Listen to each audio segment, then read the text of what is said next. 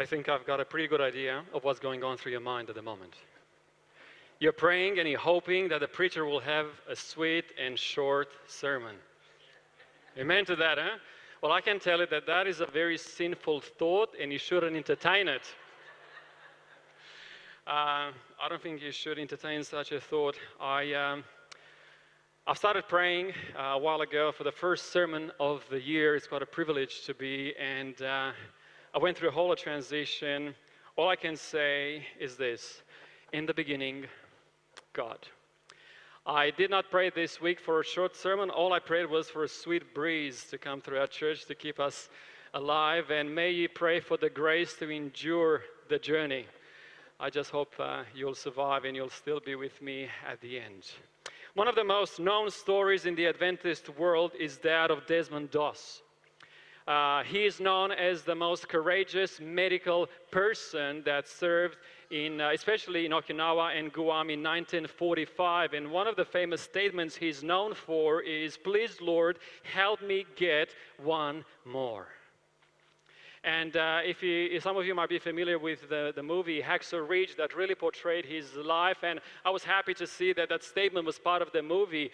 And if you listen to interviews made with the actor, he said it would have been completely impossible for a person with his physical ability to really save 75 people in that particular time in the war in Okinawa, 1945. In one day, I guess was night as well. But before that day happened, before he ended up praying, "Lord, help me to get one more," before he actually saved those 75 people that day, there's something amazing. It was actually a Sabbath morning when they attacked Hacksaw Ridge. It was a Sabbath morning, and we know that Captain Vernon went to Desmond Doss, and Captain said to him, "Des, the men would like to have you with them, and so would I." You see, Desmond had created a bit of a culture around him that he would leave no one behind him. And people said, "We're not ready to go to war unless Desmond is coming with us." So the captain goes to him and says, "We want to go, but we don't want to do it without you." Do you know what Desmond Doss replied? I mean, what would you reply when you're a soldier and the captain tells you, "You need to come with us"? What would you reply to your captain when you are in army in a foreign land attacking? I just love what he said. "I'll go, Captain, but I'd like to finish my Sabbath school lesson first." What do you think of such an answer? He was busy that morning on a Sabbath morning studying his Bible lesson and Bible study, and he said, "Yes, I'm ready for war, but let me just finish." And I'm not sure if Desmond Doss was fully aware of what he was doing, but by making that request, he was holding up a war.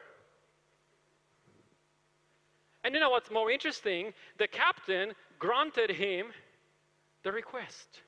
So as you can see in this picture from the movie, you've got the captain, you've got the soldiers, all of them waiting for Des to finish his Bible study. In the movie, you actually see he's reading his pocket Bible. And of course, Desmond finished his Bible study with a prayer. And then he said, "Now I'm ready." And he was ready because that day he saved 75 precious souls. Now, what's amazing about this story? The way I'd like to summarize Desmond Doss' life is this. For him, it was this: in the beginning, God. It didn't matter where he was. For him, every day began with who? With God. Every day began with God. Des was not ready to face the war without first being in the presence of God. For Desmond, his relationship with God was the most important aspect of him being alive. And I'd like to imagine that many of you present here today know what I'm talking about. Because for you, the most amazing experience is actually to be in the presence of God. Nothing can compare with that. Desmond wasn't ready. He knew he needed faith. He knew he needed courage. He knew he needed protection and strength to do things beyond himself. And he knew that he could get all of these things from God alone. And he also knew that that could have been his last day on earth. And he said, "I'd like to begin it with God." And I think that's a beautiful challenge for us as we look at 2019. Because we want to begin every day with God. If you open your Bibles in Genesis chapter 1, verse 1, what does it say? In the beginning, God. Isn't that amazing that the most sold and popular book in the world begins with these 4 words? In the beginning, God. You see, God is the one that makes the beginning begin. He is beyond time. He lives outside time. And yet He steps within our time to make our lives relevant. What it entails here is that God is the one that begins everything in our lives. And if you go through the story of creation in Genesis chapter 1, I find fascinating to see that God actually spoke and it happened. He spoke and it happened, which means that His Word has the ability to create life, to make a new beginning, to regenerate, and to give purpose to something. His Word is the one that creates things. And I want to take you to this passage. I've got it on the screen for you in Isaiah 55, verse 11. And it says this, "It is the same with my word." This is God speaking to you and to me today at the beginning of 2019. And He says, I send it out. God says, I send my word out, and it always produces fruit.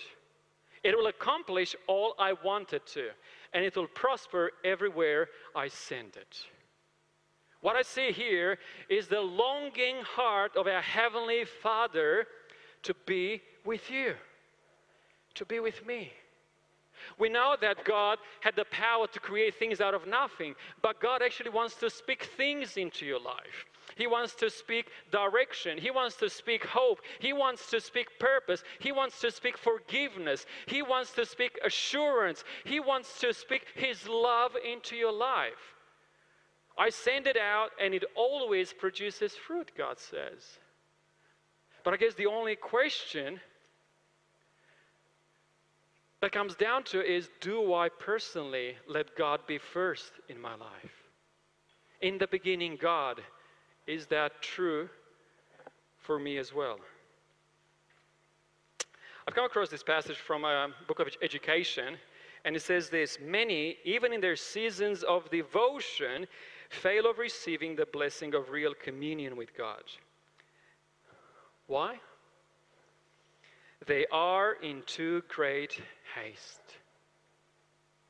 What is she writing is that we have learned to live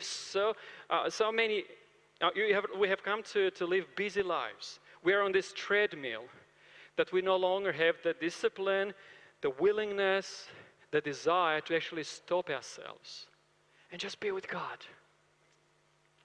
We are in too great haste. With hurried steps, they press through the circle of Christ's loving presence. So the intention is good. There is a desire to be with God, but we're rushing through that. Pausing perhaps for a moment within the sacred precincts, but not waiting for counsel. They have no time to remain with the divine teacher. With their burdens, they return to their work. The thing that really struck me here is that sometimes we are seeking counsel, we are seeking strength, we are seeking discernment to know what to do with our lives. And because we are rushing through God's presence, He says we are going back to our work with our burdens still on us. God is there willing to take those burdens away from you, whatever those burdens may be. He wants to lift them up from you. That's why in John 15, verse 4 says, abide in me and I in you. He just wants us to learn to abide in Him, to be with Him. Just think of Desmond Doss. He didn't want to go to war until he connected with God first. And on a daily basis, you and I are facing a war. We are fighting various things. One of the most significant attacks Satan can make on you, listen to this. One of the most significant attacks Satan can make on you is to stop you from spending time with God in His Word. Why? Because he knows that God's Word speaks life into your heart. And one of the most significant attacks He'll bring on you is to separate you from the Word of God. That probably you will listen something on the radio, probably you'll connect to God on church on Sabbath, or something like that. In a recent book that was published by one of our Australian ladies, Nina Atchison, outstanding book. I highly encourage you to purchase it, or you can borrow it from me. She comes up with a number of things. She says, these are some of the excuses some of the people use. I'm too busy right now. How can I possibly find time to read the Bible? Have you ever used that excuse in your own heart? Life is too full. I'm always tired. When I open the Bible, I just doze off. I'm just not a reader, and this is such a common one, especially for the new generation. I'm just not a reader. The Bible is out of date and irrelevant. It doesn't have anything meaningful to say about what I'm going through right now. Wrong. What I find interesting is that we are complaining that life is so miserable, and yet we fail to be with the one who is the fountain of life, who is the source of strength, who is the source of peace, who is the source of comfort, who is the source of direction. Well, now we've got parents here. Do you want to be a better parent? I believe the Bible teaches us how to be a better parent. I know we've got couples here. Do you want to be a better husband? A better wife? I believe the Bible teaches us what it means to love one another. We've got single people here. I believe the Bible teaches us that Christ is our constant companion through the Holy Spirit. I know we've got students here. You're struggling with fees, you're struggling with direction. God is the one that said, I've got a plan for you. I want to reveal that plan for you. And the list can go on and on. God says, I've got my word and I'll send it out and it'll produce fruit. The question is, do we take the time to really connect with God and allow Him to pour Himself into our lives? I was a bit intrigued by this statement made in The Great Controversy, where Ellen White wrote this: Satan well knows that all whom he can lead to neglect what? Two things. What are these two things? Prayer and the studying of the Scriptures will be overcome by what? His attacks. Therefore, now I tell you what, Satan is an inventor, he's very creative. Therefore, he invents every possible device. Device, that's a 21st century thing. Device, mobiles, iPads, games, you get it? He invents every possible device to engross the mind. In other words, he will study you as an individual, he will study you as a family, and he will create something that will distract you or your family from truly abiding in God's presence. Because he knows that the Word of God reveals his deceptions. He knows that the Word of God will set you free from the addictions that he brings into your life. He knows that the Word of God will help you understand that you can be forgiven and have a new life through Jesus Christ only if you would read and understand His promises. So he creates devices so you don't have the time to connect with God in a meaningful way. The reason why it's hard to make time and commit to God is because Satan is trying to stop us. And I tell you what, it is natural for me to rebel against God. That's my nature. That's my sinful nature. And God is not expecting me to sort it out by myself, but rather, He wants me to rely upon Him. Now listen to this idea. By keeping us from the Bible, Satan also affects the relationship with those around us. So not only our relationship with God is being affected, but also the relationship with those around us. Our marriages become strained. We end up screaming at our kids. We no longer have patience with family members. We no longer have patience with the church members. We are negative in our talk, and we become critical of everything. When we choose to become too busy for God. Look at this one. You will show me the path of life, and in your presence is fullness of... Isn't that an amazing verse?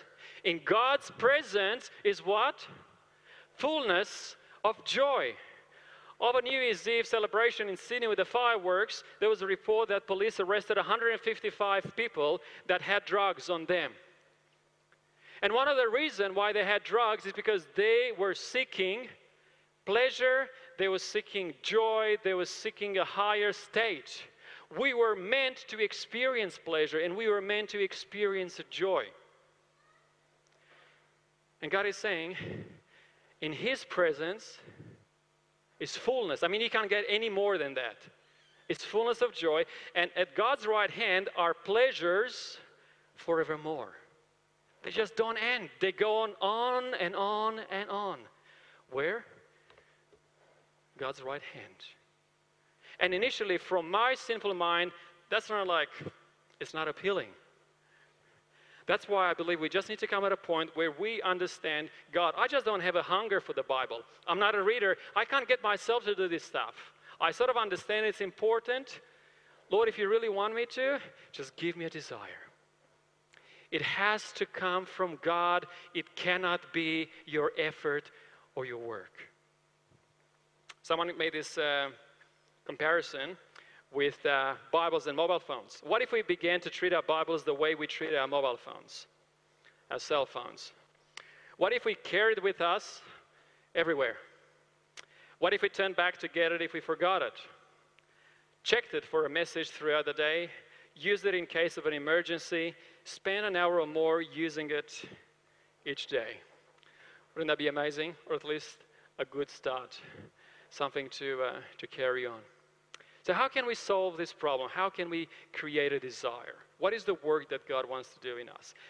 I want you to grab your Bibles and come with me to Jeremiah 24:7. Jeremiah 24:7 is a beautiful promise. God is actually speaking to a nation that has been very rebellious, and I think we can, understand that aspect. In Jeremiah 24:7, God promises something beautiful to His children. And this is what He says: I will give them a heart to know me. What is God's desire? To be known by us. Now, who's doing the giving of the new heart? God. He is giving us. If we want that heart, He will give it to you and to me in 2019. If you want a heart that will know God, He's willing to give it to you. I will give them a heart to know me, that I am the Lord, and they shall be my people, and I will be their God, and they shall return to me with the whole heart. God's dream for 2019 is for you to know Him. God has a resolution for 2019, that you may take the time to know Him. Because the Bible says, in the beginning, God. And I just want to assure you of the promises that we have in the Bible. In Philippians 2:13 says, for it is God who works in you both to will and to do for His good pleasure. In other words, He creates the desire to be on His side, and then He does the work for you to be on His side. That's why it's called salvation by grace. All God is requesting is for permission, for us to really submit our lives to Him. Just before we close this morning, don't get too excited. I'm nearly there. This is one of the verses that I just fell in love with. And I'm going to explain you. It says in Zephaniah 3:7. I mean, when was the last time you read Zephaniah or heard a sermon from Zephaniah? It's one of those books in the Old Testament. Zephaniah 3:17 says this: the Lord your God is in your midst, the mighty one will save. So far, so good. It's a great promise, isn't it? He's in our midst. He promised that He will save us. But look what He says about God's relation to you. He will rejoice over you with gladness.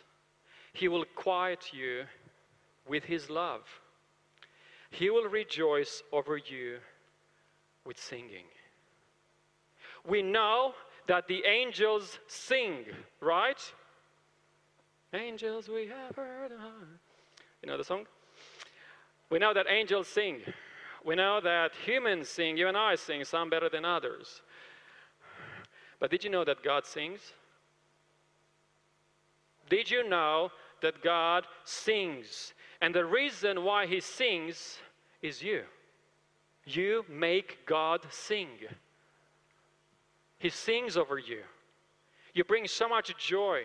You bring so much satisfaction. I mean, it was beautiful to hear Lauren singing that beautiful song to her child. Just imagine God singing over us as a church. But I like also the idea that it says He will quiet you with His love. What does it mean? Sometimes voices attack us in our minds. Voices attack us. Voices of fear, voices of insecurity, voices of condemnation, the mean things that people say to us. But the Lord says, don't listen to these voices. I will quiet you with my love. It's like this blanket that He pours over you. And He says, I'm going to quiet you with my love, and I'm going to sing over you. That's how much He loves you. That's how much He desires to spend time with you. And God's resolution for 2019 is for Him to be known by you. And I believe, like in every other relationship, we need to be intentional if we want to make some changes. We need to be intentional. And this is not about works. This is about submitting and being intentional. Because I personally believe that we always make time for the things we want. Would you agree with that? We always make time for the things we want. And if you really want to know God in 2019, let's plan. Because failing to plan is what?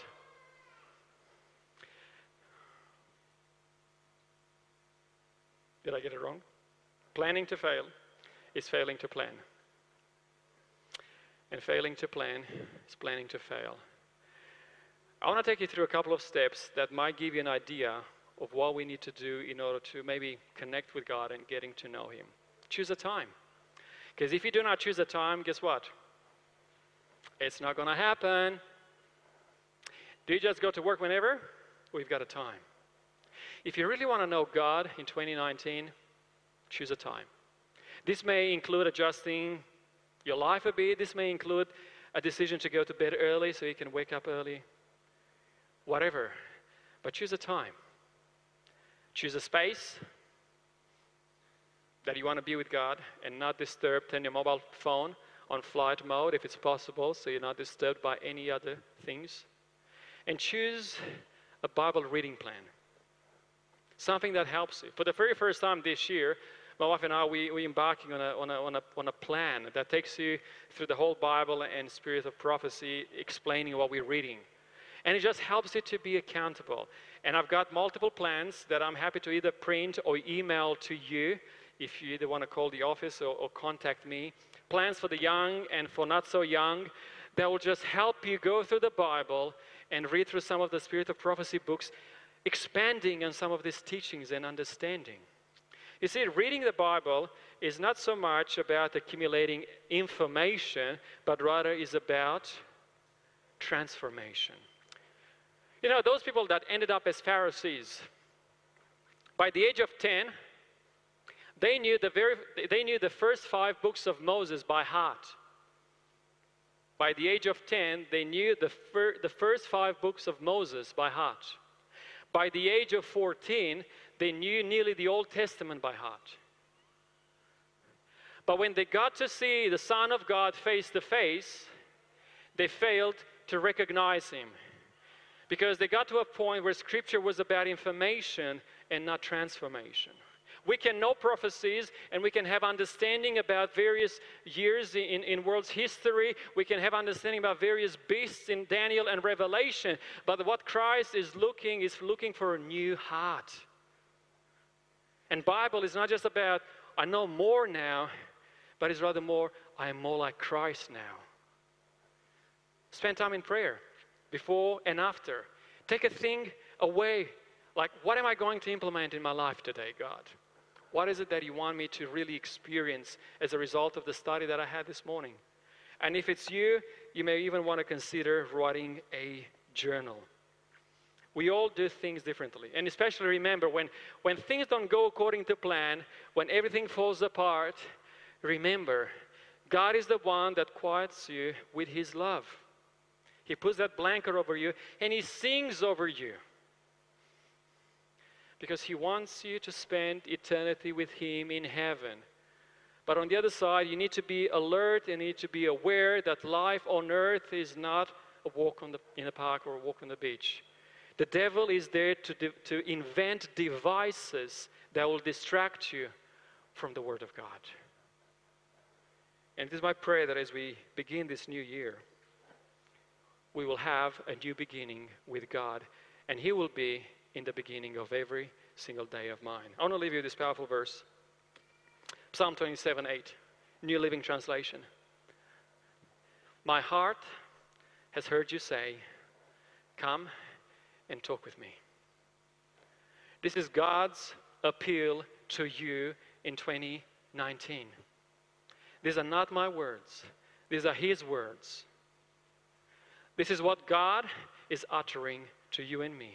Come and talk with me. And I pray that in 2019 we will answer just like the psalmist. And my heart responds, Lord, I'm coming. Amen.